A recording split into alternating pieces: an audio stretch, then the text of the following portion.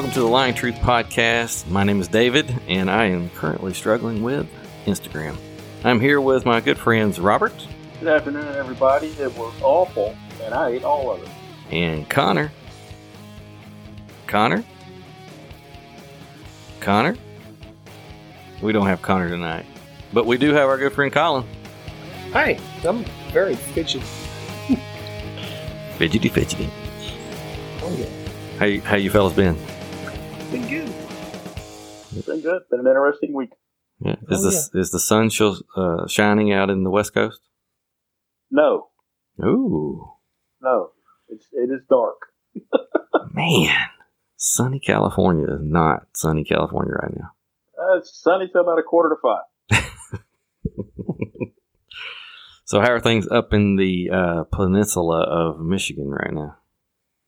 Dark? Oh yeah. Snow?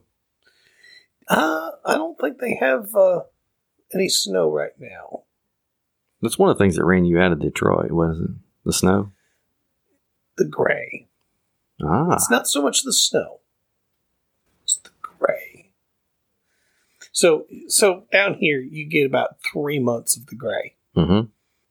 December, maybe, January, February. By March, you start seeing sun. Daffodils pop around here come what?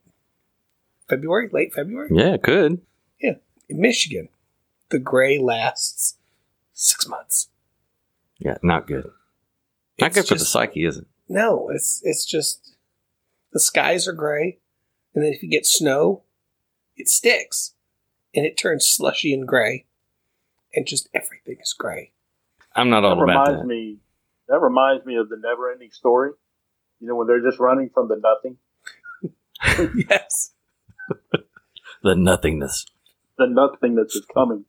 In a world where the skies are gray, there's nothing.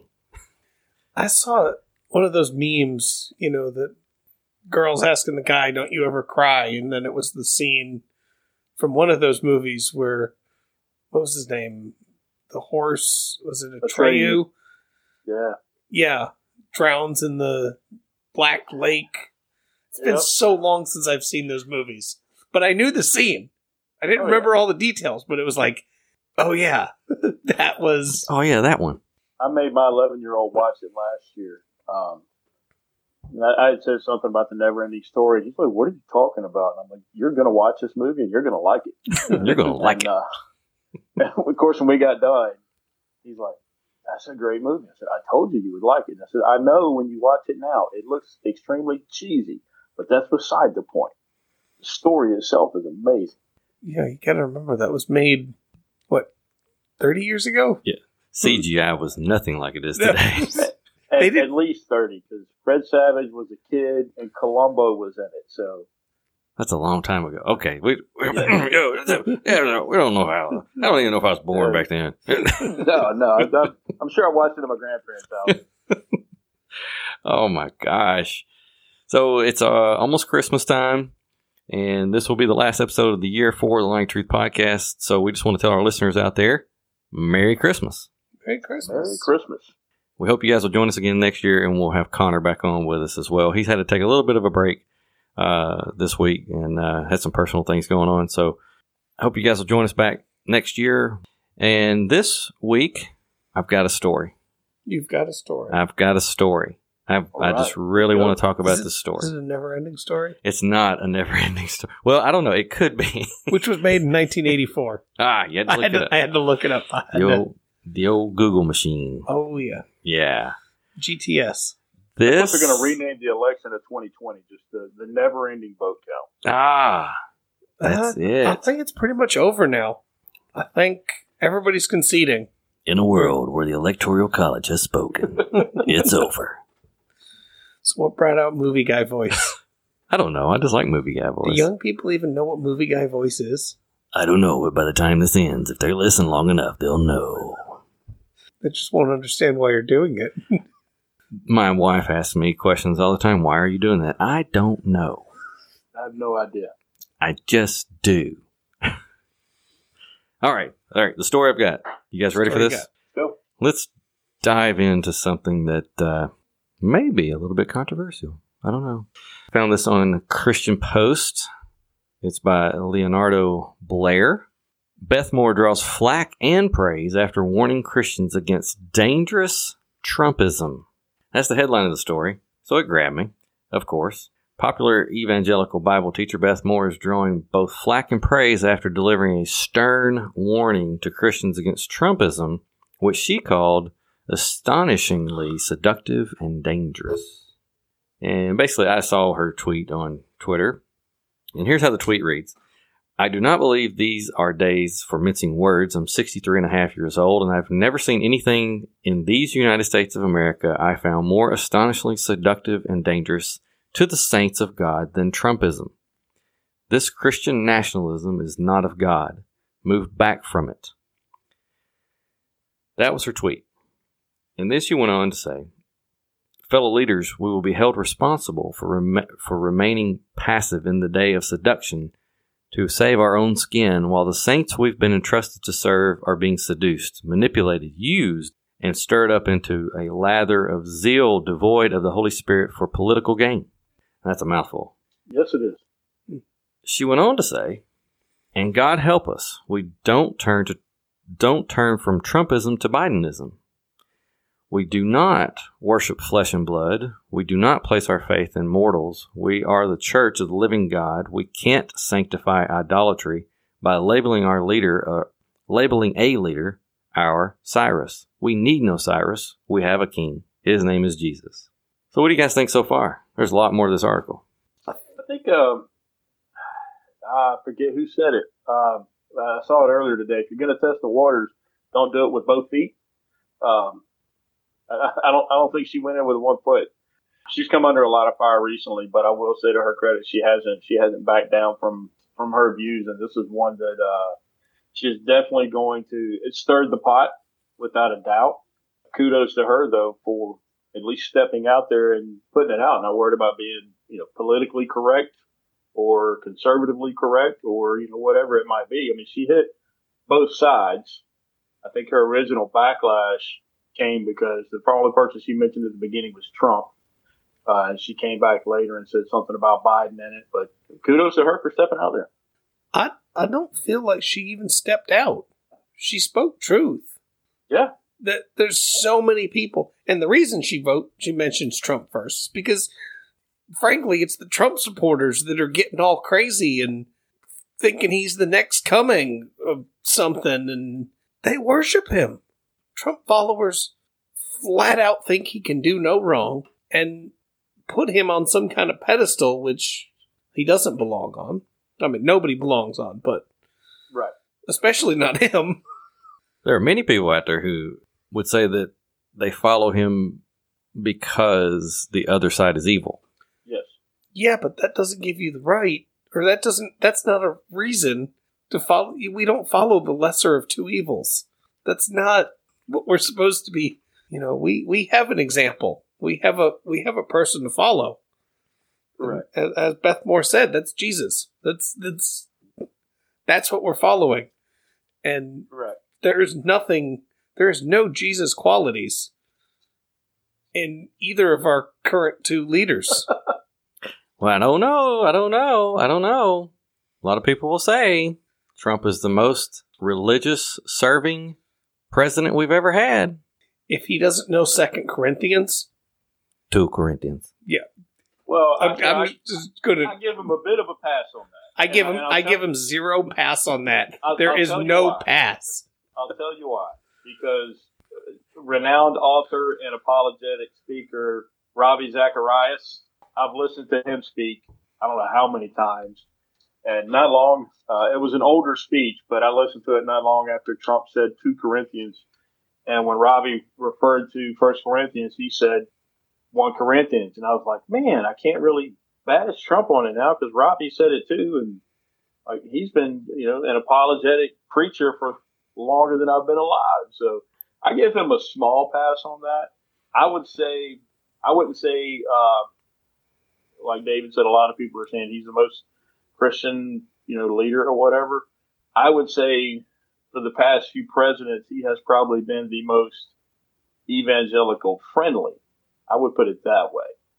But just because you're friendly to the church doesn't mean you're part of the church. And I'm not trying to say he's not, as my dad would say, we don't know his heart. We need to look at somebody's actions, what we tend to look at. But we also tend to, and what I've seen, even among my friends, and I've had this conversation with several of my friends that are just diehard Trump supporters. And I said, look, I don't give the man a pass. So I will admit and agree that before COVID happened, the economy was in better shape than it's probably ever been in a very long time. But I don't give him a pass. I don't call him a leader. He's not what I look for in leadership. I'll give him, he's a businessman, but I won't call him a leader, especially not a leader of the country. In my opinion, he should have handled the media a whole lot better. When he was elected, in my opinion, he should have buried the hatchet with the media and said, hey, look, the election's over. Let's get started on the business of repairing the country, getting some stuff done. But true to his self and his ego, and he kept firing away and just making people mad and creating enemies across the board. And you can't create enemies with the press because they have everybody's ear. I don't know what you're talking about with ego. I don't know what you're saying about 2 Corinthians. It sounds very perfect to me. Probably the best interpretation anyone could ever have, maybe on the face of the planet. But I applaud Beth Moore for saying what she did. Honestly, in my opinion, and to be clear for those that don't know us, that listen to the podcast or haven't got to know us yet, for the most part, we're going to come across from a Christian point of view. We believe in Jesus Christ as our Lord and Savior, and we're going to come from that point of view. And I may come from the extreme side of that at some subjects. I'll come from the extreme side of that. And I would say on this that I don't think she went far enough. I don't, just calling out Trumpism or Bidenism, I don't, from a Christian standpoint, and that's who she's representing. Let's not forget that. It's not like she's representing just some random organization. She's representing from a Christian standpoint, Christian point of view.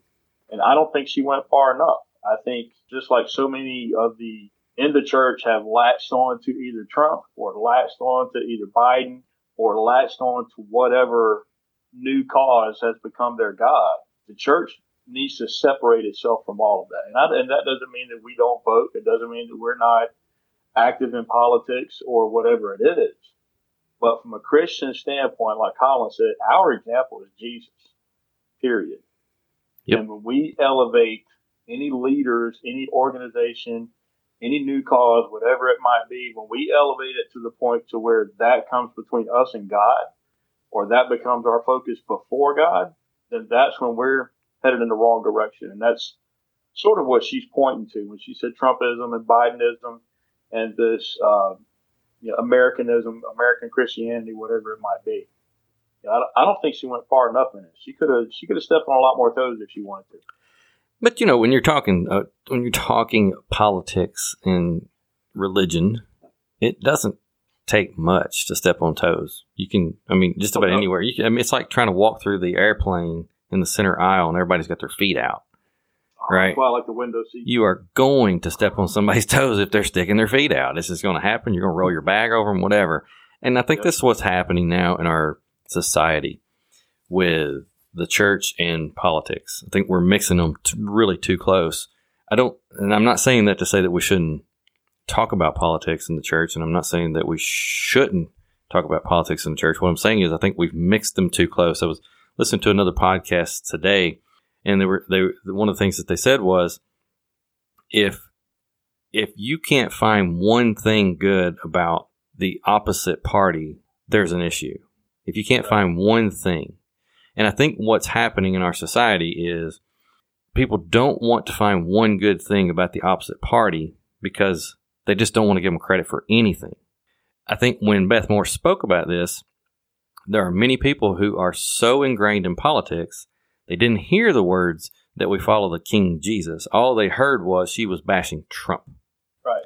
And then she had to follow it up with, we don't need to go to Biden either. right?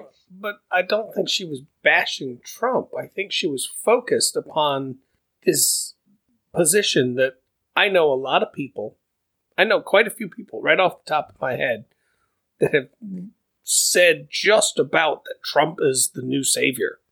Everything except that, like right up until that line and then not cross it. Yep. Yeah, and that's what she's getting at. My interpretation of her words was that this is not right. We're not supposed to focus on a human leader and set him up like this. Right. Well, let's look at a toe that she stepped on. In the article, Pastor Greg Locke, popular internet personality and leader of the Global Vision Bible Church in Tennessee, rebuked Moore in his response on Twitter for what he called her trashy rhetoric. Again, I'm reading straight from the article here, folks. This was from, again, Christian Post. Leonardo Blair is the author of this, so I'm reading right from this article. This is what Pastor Greg Locke said. Ma'am, you've honest to God lost your mind. This trashy rhetoric is why America is in the place that she is. You say move away. I rebuke you in the name of Christ. You are no, and I say no because it's in capitalized, friend to babies, Israel, religious liberty, or the nuclear family. And then again in capitalized, sit down, right, wrote Locke, who is an avid supporter of Trump and also a part of the Christian activist movement that insists he will be declared the winner of the 2020 presidential election despite the Electoral College formalizing President Joe Biden's victory on Monday. I believe that article goes on further to mention, and it may have been another article that I read, so I get them confused sometimes, but goes on to mention how Christians have fallen into so many conspiracy theories, and we've talked about that offline, and one of these days we'll bring it up on the podcast. But yeah, I mean, I've got that right here if you want me to read it. Yeah, go ahead. David French, a prominent Tennessee attorney, Iraq veteran, and senior editor of the Dispatch, raised concerns about the movement in an op-ed on Sunday. He wrote, a significant segment of the Christian public has fallen for conspiracy theories, has mixed nationalism with Christian gospel, has substituted a bizarre mysticism for reason and evidence, and rages in fear and anger against their political opponents, all in the name of preserving Donald Trump's power. And that's what he wrote in his op-ed. Yes. I think it's what you were talking about, Robert. Yes. So he said he went on to say, I'm not writing to engage in serious theological debate with those who've committed themselves to dreams and visions of dark conspiracies. I'm writing as a warning and as a call for action. Here's the warning. While I hope and pray that protests remain peaceful, that seditious statements are confined to social media, we'd be fools to presume that peace will reign.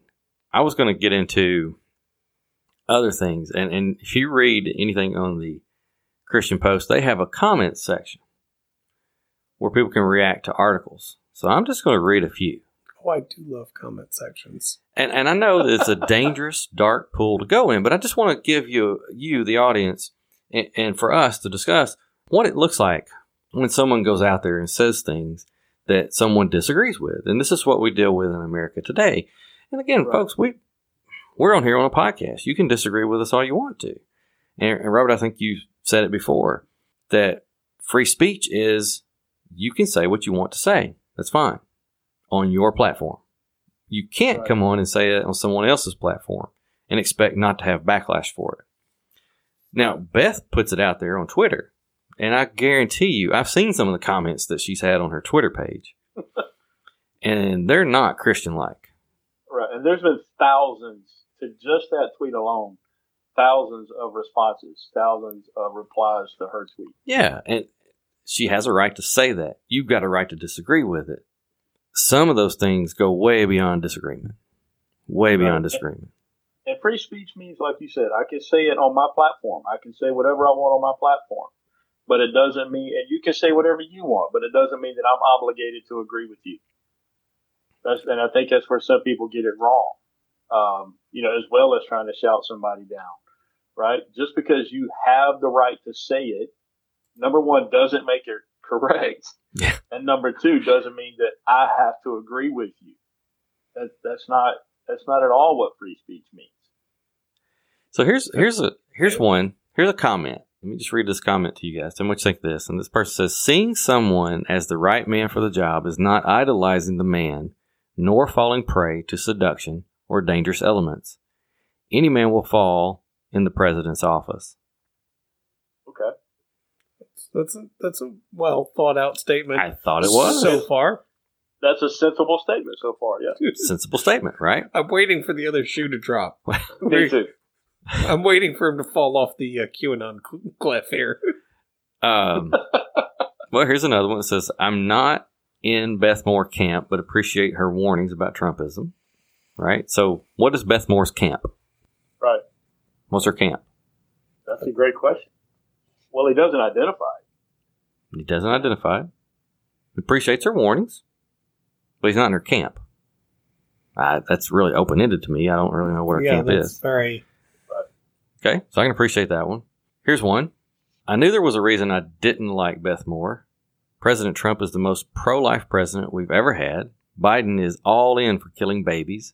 Biden and his communist buddies, if they succeed, will immediately work to take away our religious freedoms. Tyranny should be resisted. Our forefathers, the majority being Christian, understood this. They called the name of Jesus. Then they acted. How I wish the same spirit was alive today in today's Christians. Shaking my head in disbelief and disgust, we are living in the era of the Church of Laodicea. Shame on you, Beth Moore. Now, I think it's a stark difference between the first comment that you read that sounded sensible and then that comment. And if you were to, let's say, read between the lines on Beth Moore's tweet and who the audience was, she's not talking to the first guy. She's talking to that second comment, the one that goes straight to extremes. Because she says that the church doesn't need to be seduced by Trumpism, she's automatically labeled as pro-abortion, communist, socialist, whatever it is, simply because she says being seduced into that type of idol worship is dangerous to the church, and she's immediately labeled. And that's the dangerous part of it, like you said. We go right to one extreme. There's no value in the other person's opinion. I disagree with you, so here's all the labels and the names I'm going to call you. I'm going to take my ball and go home. So, all right, I'll give you another one. Trump destroyed the evangelical witness. The complicit pastors who bowed to the golden goose will have to give an account on Judgment Day. Bow to the golden goose? I know there was a golden calf. Did I hear that wrong? No, no, that's what they wrote. That's what they wrote. I'm just reading comments. Comments. Here's one that goes after Pastor Locke. These comments, I'm telling you, this is just right. And anybody can read this. If you go to the Christian Post, you can read these comments for yourself. Pastor Locke needs to repent of his adultery and step down from the pulpit. It is written. Wow. It is written. A bishop should be married once. He committed adultery when he divorced his wife. Now he is in rebellion against God's word. Hypocrite. Wow. Okay. So this guy went straight after Pastor Locke. And he took his own interpretation of the Bible with it. Let's see here. Let's see what. I really think that was, and I'm just throwing this out there. I really think that passage speaks more to polygamy, not being divorced. I'm just saying. Yes, I agree with you. Let's see. It says, I put the birth of a baby over babbling Biden. And it says, so somebody commented to that comment, what baby has Trump saved in 4 years? That's beside his taxpayer-supported family. See, again, people it just gets so dark. When you travel down this road of comments, you start getting into some dark stuff. And it's just, people get so worked up over it. And I know people are probably going to be mad that we're even talking about it, and they're probably going to take a side. But that's fine. You can pick your side. But we don't have to be hateful and mean to each other. Right. Let's see. I think I got a couple more here. Here we go. I mean, there's several in here I could read. Some of them I'm just not going to. Here's one. Let's see what this one says. I believe I understand what Beth Moore is saying in that Christians must not put anyone before God. Anyone we spend more time and energy on or revere more than God himself becomes an idol. We must spread the good news of salvation through Jesus Christ, who will never leave us nor forsake us. If we love him, we will try to follow him in obedience, and our speech will speak truth in kindness, and our actions will be from love. Only then will others also be led to know God through Christ. Challenge yourself. Read the Bible and know how much the Creator God loves each of us. Again, another very sensible, well thought out. Right. Sensible, thought out. Not. There's no accusations in that. There's no name calling. There's no. There's no kindergarten level replies. Sensible and thought out. I heard something earlier today about, try to never respond to something when you're angry. Mm-hmm. Right. Let yourself calm down. Because when you respond out of that raw anger is when you easily fall into this name calling and just nonsense. Pretty sure I read that this morning.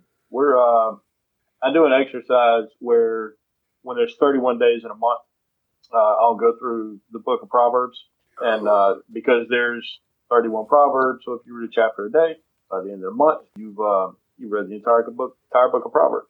And I'm pretty sure over the last 2 days, I've read almost that exact quote. Here it is. Proverbs 15, verse 18. A hot-tempered person stirs up conflict, but one slow to anger calms strife. And I'm pretty sure in James it tells us to be quick to listen, slow to speak, and slow to anger. And so all those things, which is what I always think is funny when Christians start spouting off at each other, right? It's like, well, we're supposed to be slow to speak,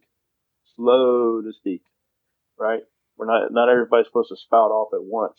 So, and you said, breathe, relax, and then when you do respond, make it sensible. Absolutely make it sensible. Absolutely make it sensible. Oh, that was a story that I just read. I just thought it was very interesting just to see how. I think it's a good exercise to see how politicized Americans have allowed their faith to be. Right. And it's a dangerous place. It very much is a dangerous place. Regardless of which side you're on, it is a dangerous place. It's never been like this bad before. There's the vitriol is thick, and you can cut it with a knife, and everybody's feelings are out there. We're stepping on feet, but it's because everybody's got open-toed shoes. So it's everybody's getting their feelings hurt. But I'll say this on the topic, and then I'll let it rest unless we keep going. What I've said for years is, and I've had this debate with people when they start talking about the government took prayer out of schools and they did this and they did that. But if you're, from a Christian point of view, if your Christianity is dependent upon the Bill of Rights, it's not Christianity. If your joy is based on whether or not your candidate won, it's not Christianity. If the message that you preach here in America of the gospel of Jesus Christ doesn't work in Kenya or Ethiopia or Europe or Asia, then it's not the gospel of Jesus Christ. It is the American gospel. And when we focus so much on what's taken away from us from a rights point of view, then that takes away from our Christianity. And I've always said the only thing that takes prayer out of schools are Christians who are disobedient to pray. That's the only thing stopping prayer from being in schools is Christians who refuse to pray. So that's my stance on it. I think from a pastor standpoint, if you have taught your people how to vote, but you haven't taught them how to walk out your faith, you need to step down from the pulpit and give somebody else a chance to speak. That's my point. So you, Colin. Yeah, I have a friend who's Egyptian, and he's got some stories about living in Egypt, and they were literally persecuted for being Christian. Yes. They had to hide their Bibles. Yes. And that's Christianity. Right. That's still doing it, and still, despite possible execution, Right. that's commitment to faith. Right. There's no retire. If you look at the apostles, and I was thinking about this earlier, the disciples. Like if you look at the 11, if you kick Judas out, none of them retired. Like there was no 401k, there was no get rich and grow old. They all died horrible deaths. And even John, who lived longer than the rest, they tried to kill him. They burned him in oil and then left him to die alone on an island. You can't look at Christianity and following Christ and think this is going to be an easy road. And a document that the government gives me protects me. Because it doesn't. Like you said, there's people in Egypt and across the world that cannot profess. They couldn't have the conversation that we're having right now. No, they couldn't. We're not persecuted in America. We might be inconvenienced, but we are far from being persecuted. I don't know, guys. It's the way I think a lot of folks are putting so much of their faith in politics. It's disturbing. It really is. My God is the same God today that Joe Biden is the president-elect as he was when Trump was the president-elect. He's the same God. Yes. He didn't change. He's not moved. He's still going to be there. And we're going to make it through. And here's where I say we're going to make it through. My hope and faith is not in America. It's in Jesus. Amen. So we're going to make it through. And so I didn't want to bring up anything it's ridiculously crazy. I just wanted us to kind of get our arms around where we stand as a country and just for us to really pray for our country because there's a lot going on. I mean, we've got COVID-19, we've got presidential elections, and we've got just the strife that we have between sides. And it's like, pick a side. And, I've never seen anything like this in my lifetime. And if you've listened to this podcast, you know that I'm not a spring chicken. And I've just never seen anything like this in my lifetime. Yes, I am a history buff, and I like to read a lot about history. So I've seen things similar in history where the country's been at odds. But I think it's just exacerbated so much now with social media. Because used to, back in history, you had to write it in a newspaper. Well, hey guys, listen, I got one, I hate to even try to do this, but I'm going to have to do this. But there is a meme from a friend of mine who put this post out there, and I thought it was so cool. And if you guys see it, we'll try to post it on social media, what social media that we are doing. And it's from the nakedpastor.com. I don't even know where that comes from. But it's got a picture of a camel, and they're looking at Jesus in the manger. And the camel says, I will bear him gifts. And the donkey says, I will carry him. And the fish says, I will pay his taxes. A cow says, I will quench his thirst. And a dove says, I will bless his baptism. A sheep says, I will warm him. And the pig says, I will let him fill me with demons, then I'll jump off a cliff. Wait, what?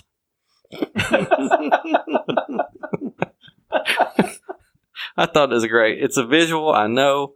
We'll try to post it, folks. I'm sorry, but I had to just say it. I thought it was one of the most funniest comics I have seen in a long time. It's great. It is absolutely great. That's hilarious. Oh, I saw a great bunch of memes the other day. Now I'm trying to find them. But one of them was Isaac. Hey, Dad, where's the sacrifice? She was just pointing back. Pointing back at it. You. Man. It was all along those lines. It was right. I mean, that's a funny meme, but it is such a great story. Yeah. Yes. Very much. Well, I had a question that I use a lot of times as an icebreaker, and I wanted to hear your guys' thoughts on it. And this will actually help our audience to know us a little bit better, get some insight into how we think, which could probably be a little scary sometimes, depending on how much we open up. So the question is quite simply, if money didn't matter and you knew you couldn't fail, what would you be doing right now? So that's the question I'll put to you guys. If money didn't matter and you knew you couldn't fail, what would you be doing? Well, I've thought about this. Something I've always had a dream of doing, and I always loved doing when I was in high school, was being a thespian. I love acting. Love it. TH, right? TH. Yeah. Thespian. Okay. Just want to make sure you didn't have a list. Thespian. I love acting. I've always loved acting. I've loved being able just to do that. I've always had a personality, as you guys may have heard on the podcast a little bit. I love to go into character. I love to just pretend and play and be someone else and do things like that. It could be just because I'm a Gemini. But I just love it. It's something that I think I would have a great deal of passion for. I've done plays in churches. I've done, just different things where I've just acted goofy and silly and done things. But I've done things where I've acted very serious and, with some serious things. But acting would be it. That's exactly what I would be doing, because I would not be a starving artist, because money wouldn't be an object. There you go. Right? And it's something that I'm passionate about and that I could use for any type of good that I wanted. So that's it. That's my answer. I'd be an actor. Now, would there be a certain type of acting that you would do? Meaning, would you want to be on screen? Would you want to be in Broadway and theater? Is there one that you would prefer? I get a super rush out of being on stage. So live. It would probably be, yes, live. So it would probably be theater. I get that. There's nothing like, I played sports and I've always played sports, and, that adrenaline rush that you get when you hit a home run, or you score a touchdown, or, you hit a basket, or you make the goal in soccer, or, you make the goal in hockey. That adrenaline rush that you get, I found, is the same adrenaline rush when you nail a line, when you nail a scene live, right? Not pre-recorded, not edited, but live. You nail it. And you come off stage, and everybody behind stage is slapping hands just like you are on the field, and you are just like, we freaking nailed that. It's the same. It's the same. I thought I could never have that feeling again after sports. But yeah, you can. And that's it. That was it for me. Interaction with the crowd, connection with the crowd, that instant feedback. Yeah, that's it. But it doesn't even have to be with the crowd. It just has to be it doesn't have to be the instant feedback from the crowd as far as, interaction with them. It's just that that you had a role to play. You played that role, and you did a fantastic job at playing that role, and that you nailed it. It can even be more of a self gratification. That's not what I would be after, as far as, I wouldn't want to be. I don't care about the fame and all that stuff. That wouldn't be anything like that. It's just the gratification of, you did your job to the best of your ability, and you made it happen. I think that's fantastic. I can see that from you. I know you've done children's ministry and stuff like that before, where you put on plays and been up there in front of the kids. I can see that from you. Oh yeah, I totally got into character. My good friend down in the Dave. He had his trusty sidekick Petey by him all the time. He was a blow-up crocodile. Yeah, I love it. I just love that. I do. I see that. What about you, Colin? Money didn't matter, and you knew you couldn't fail. What would you be doing? I would want to be playing music. Absolutely. I wish I could. I love music. Any particular type? You play guitar, right? I play guitar. I play bass. I play drums. I play anything I can get my hands on. Not good at, not great at anything, but. Well, the music at the beginning of our podcast is you. Yes, it is. Really? I did not know that. Yeah. Now I'll have to pay even more attention. Yeah, that's Colin. Yep. Nice. Yep. So is there a certain genre that you like to stick to, Colin, or is it wide open? I stick more with rock, country kind of thing, and especially, country rock. But pretty much anything that's got instruments, actual people playing, I'm a fan of. So, same question that I had. Recording or live? Either. Either? I mean, playing in a studio is like what you were talking about with acting, with that nailing something and going, yeah, that was good. Mm. I mean, when that little piece of music that starts this show, when we recorded that, it's just me and a buddy, and it was like, okay, well, let's lay down the guitar track. So we laid down the guitar track, and he threw we used just a drum loop on it. I was like, okay, yep, I like that. All right, grab the bass, put down that track, and then he mixed it for us, and lined everything up a little better than. And there it is. Because I was literally just playing along with myself. As he just had the drum loop going, and he just looped my initial guitar track, and I was really just trying out different things of what I wanted to play, and just putting different riffs together, and just seeing what fits. And really, I was stuck on the bass riff, so I was just kind of playing, and like I had the guitar riff that basic formed in my head, but just sitting there and figuring that oh, this sounds good. I like this. Right. And I get that too. We, I can remember at my church back in Columbus, we were getting ready one Wednesday night for youth group, and you would probably love this.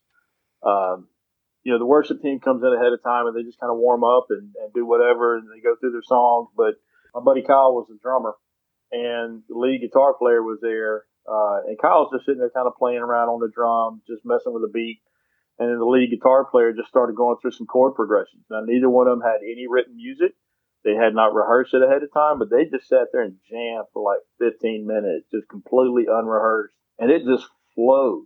And everybody's like, man, what were y'all playing? It's like, oh, we were just playing around. Like, oh, man. But that creativity and just feeding off of each other. I guess that's why, so many people like jazz because of that, because it's not exactly, there might be a common thread, but it's not rehearsed. The only common thread might be you're in 3-4 times, and you're just kind of going with that. But yeah, I get that. So do you consider yourself creative on the musical side? I mean, as I'd like to be. I just kind of do it for fun. I'd never really gotten serious.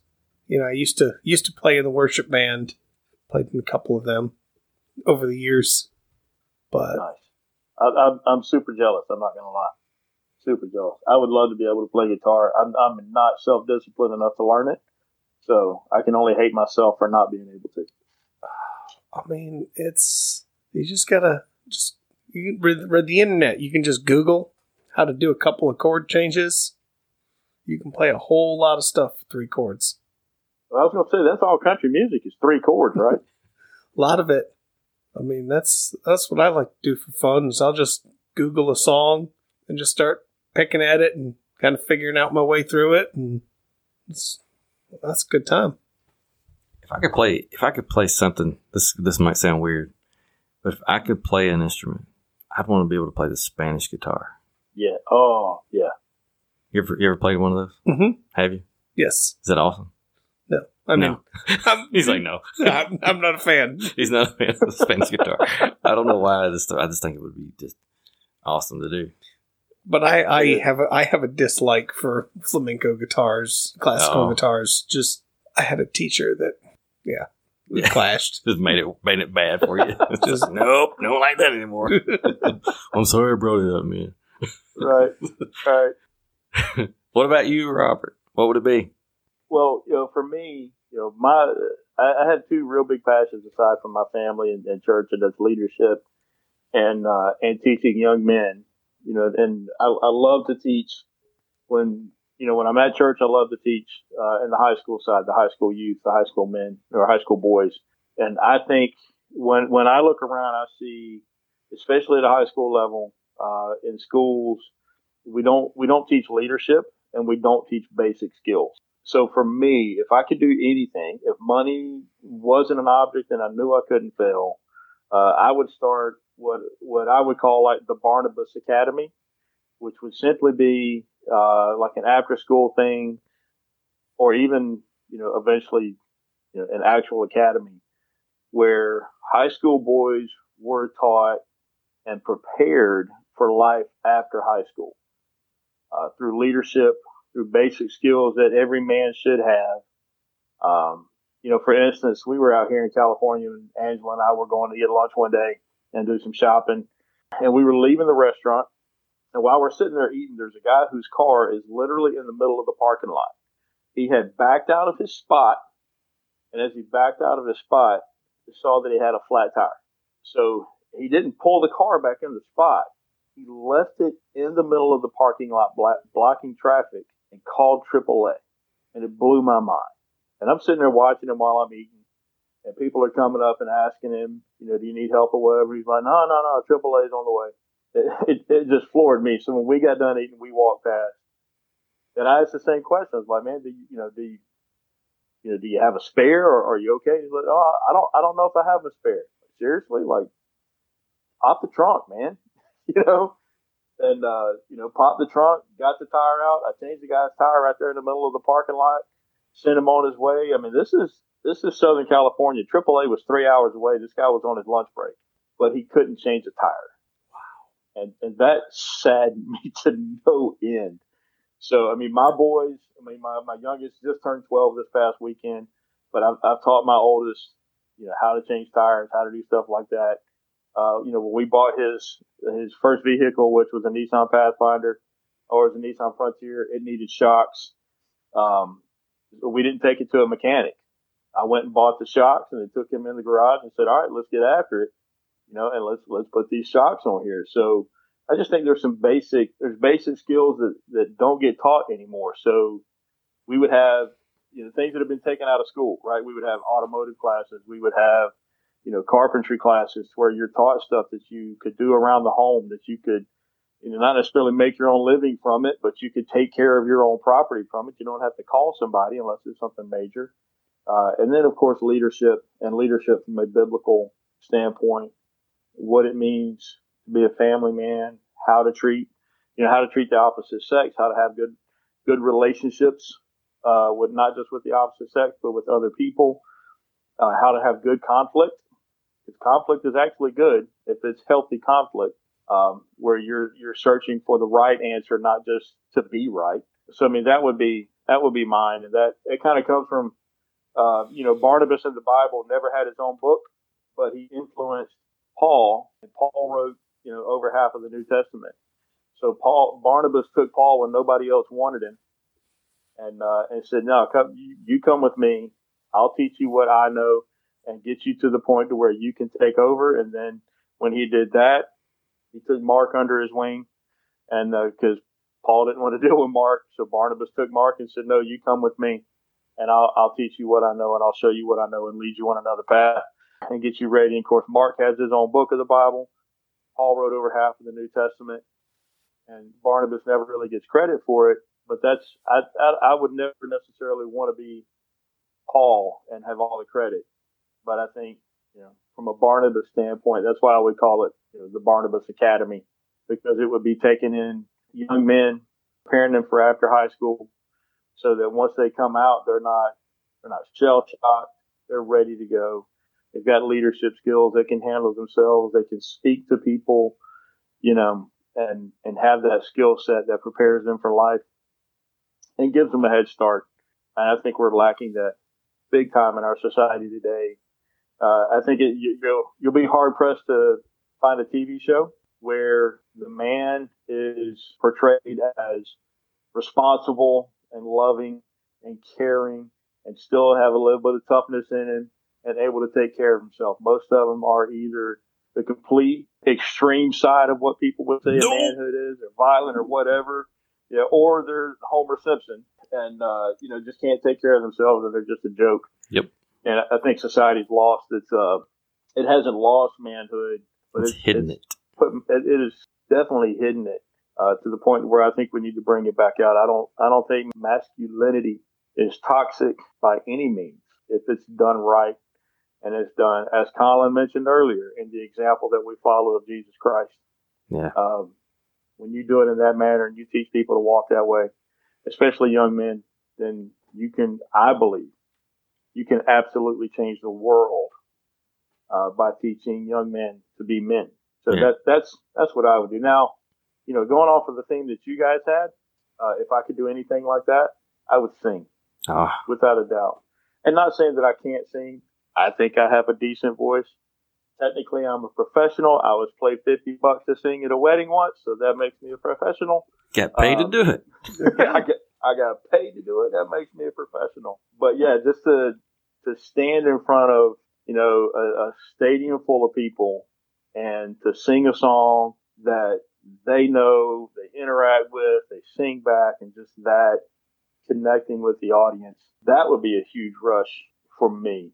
But that's always a pipe dream. I live that out when I do karaoke. I close my eyes and imagine there's a stadium full of people there. Of course, not. There's usually just a few drunks and somebody waiting to do their song next. So at least those drunks will say, "Yeah!" Right. If it's not good, keep drinking till it is. So. I love what you said about teaching the guys things, because I was just thinking this while you were talking about it, is you'd be hard-pressed to find a lot of young men now who can drive a standard shift vehicle. Mm-hmm. It's a millennial anti-theft device. Yes. That and cursive. If I was kidnapped and had to write my ransom letter in cursive, I'm doomed. I'm doomed. Wow. Yeah. For my son, they stopped teaching it when it was time for him to start learning cursive. Now they've picked it back up again in his school system. So kids before him learned how to write in cursive. Kids after him learned how to write in cursive. But for about a 3 or 4 year period, there were kids that did not learn to write in cursive. And now they're not expected to, because those group of kids weren't taught how to write in cursive. He doesn't know. Anything he's learned in cursive is stuff we've told him. So if we buy him a birthday card, it can't be in cursive. That's no joke. And I feel for him, because it's a skill that he needed. But somebody had the bright idea that we're not ever going to use that anymore. We don't need to use it. We don't need to have it. Wow. Right. Yeah.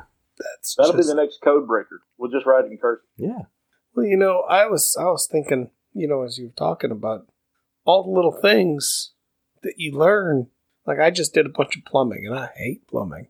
And I was kind of thinking, I kind of wish sometimes I didn't know how to do these things, so that I wouldn't get asked to do them. Well, I have a good excuse on electrical work. I think I've shared this with you, Colin, but I'm colorblind. I've got some colors that I can't tell the difference. I do not need to be taking wires and putting them together. No, stay away from the orange wire. Stay away from the orange wire. See? But you start looking. If me, I've got to wear readers anyway now. And I start looking at wires and going, that looks green. I don't know. It's black, or I don't know what color that is. I could be. I don't need to do that. All right, so there's your story, David. Okay, so you need to write a story for you to play out of the colorblind bomb detector. It would be a very short story. First one, cut the green wire. Okay, boom. Ow. Right. The colorblind bomb disposal unit. Yeah. Oh, that would be bad. One episode long. Yeah, one episode. I know an electrician who's colorblind. One day he was hooking something up, and he goes, "Is this wire brown or green?" Oh, that is so. Look, there's two things I'm scared of when it comes to working on stuff, and that's gas and electricity. Yep. I'm not touching the gas. And I went to replace, at our house in Hendersonville, I went to replace a fuse in the garage. Got a little touch of the Holy Ghost, because I was pushing the fuse in, with my finger, and I hit that little metal rod in the middle, and that I didn't think was connected to anything, but it was. And I went to speaking in tongues and dancing across the garage, and my son just started laughing at me. He's like, "What happened?" I was like, "You can't touch that right there. That'll get you. You get a little shot of 220 across the knuckles. It'll run you." That must have been MC Hammer's inspiration. Can't touch this. Start dancing across. Right? I probably look like that, yeah. It'll make you lose your religion and say some words that are banned by George Carlin. So. Oh my gosh. Being an electrician, I've been shocked a few times. Yeah. See, me being colorblind, I've been shocked a few times. I don't want to do this. You know, my wife asked me, she says, can't you fix that plug over there? No, I cannot do that. Okay. We do wish every one of you a Merry, Merry Christmas. We are thankful that you listened to us. We'll see Connor back again on our next episode, hopefully. From David, Robert, Colin, thank you for being a part of the Lying Truth Podcast. So if you have not done it already, hit the subscribe button wherever you're listening to us. Subscribe. It helps us. We'd appreciate it. And when you do subscribe, when you give us a listen, leave a review. The only review allowed is a 5-star review. I don't think they make them any lower than that. But leave us a review to help us out and get the word out. And tell your friends, pass the word along. And you can follow us on Twitter at Lying Truth Pod. At Lying Truth Pod. Twitter's where we're most active. We do have a Facebook account and we do have an Instagram account, but we really can't figure it out. Twitter's about the only thing we can do. So follow us on that and you'll get all the updates that you want on there.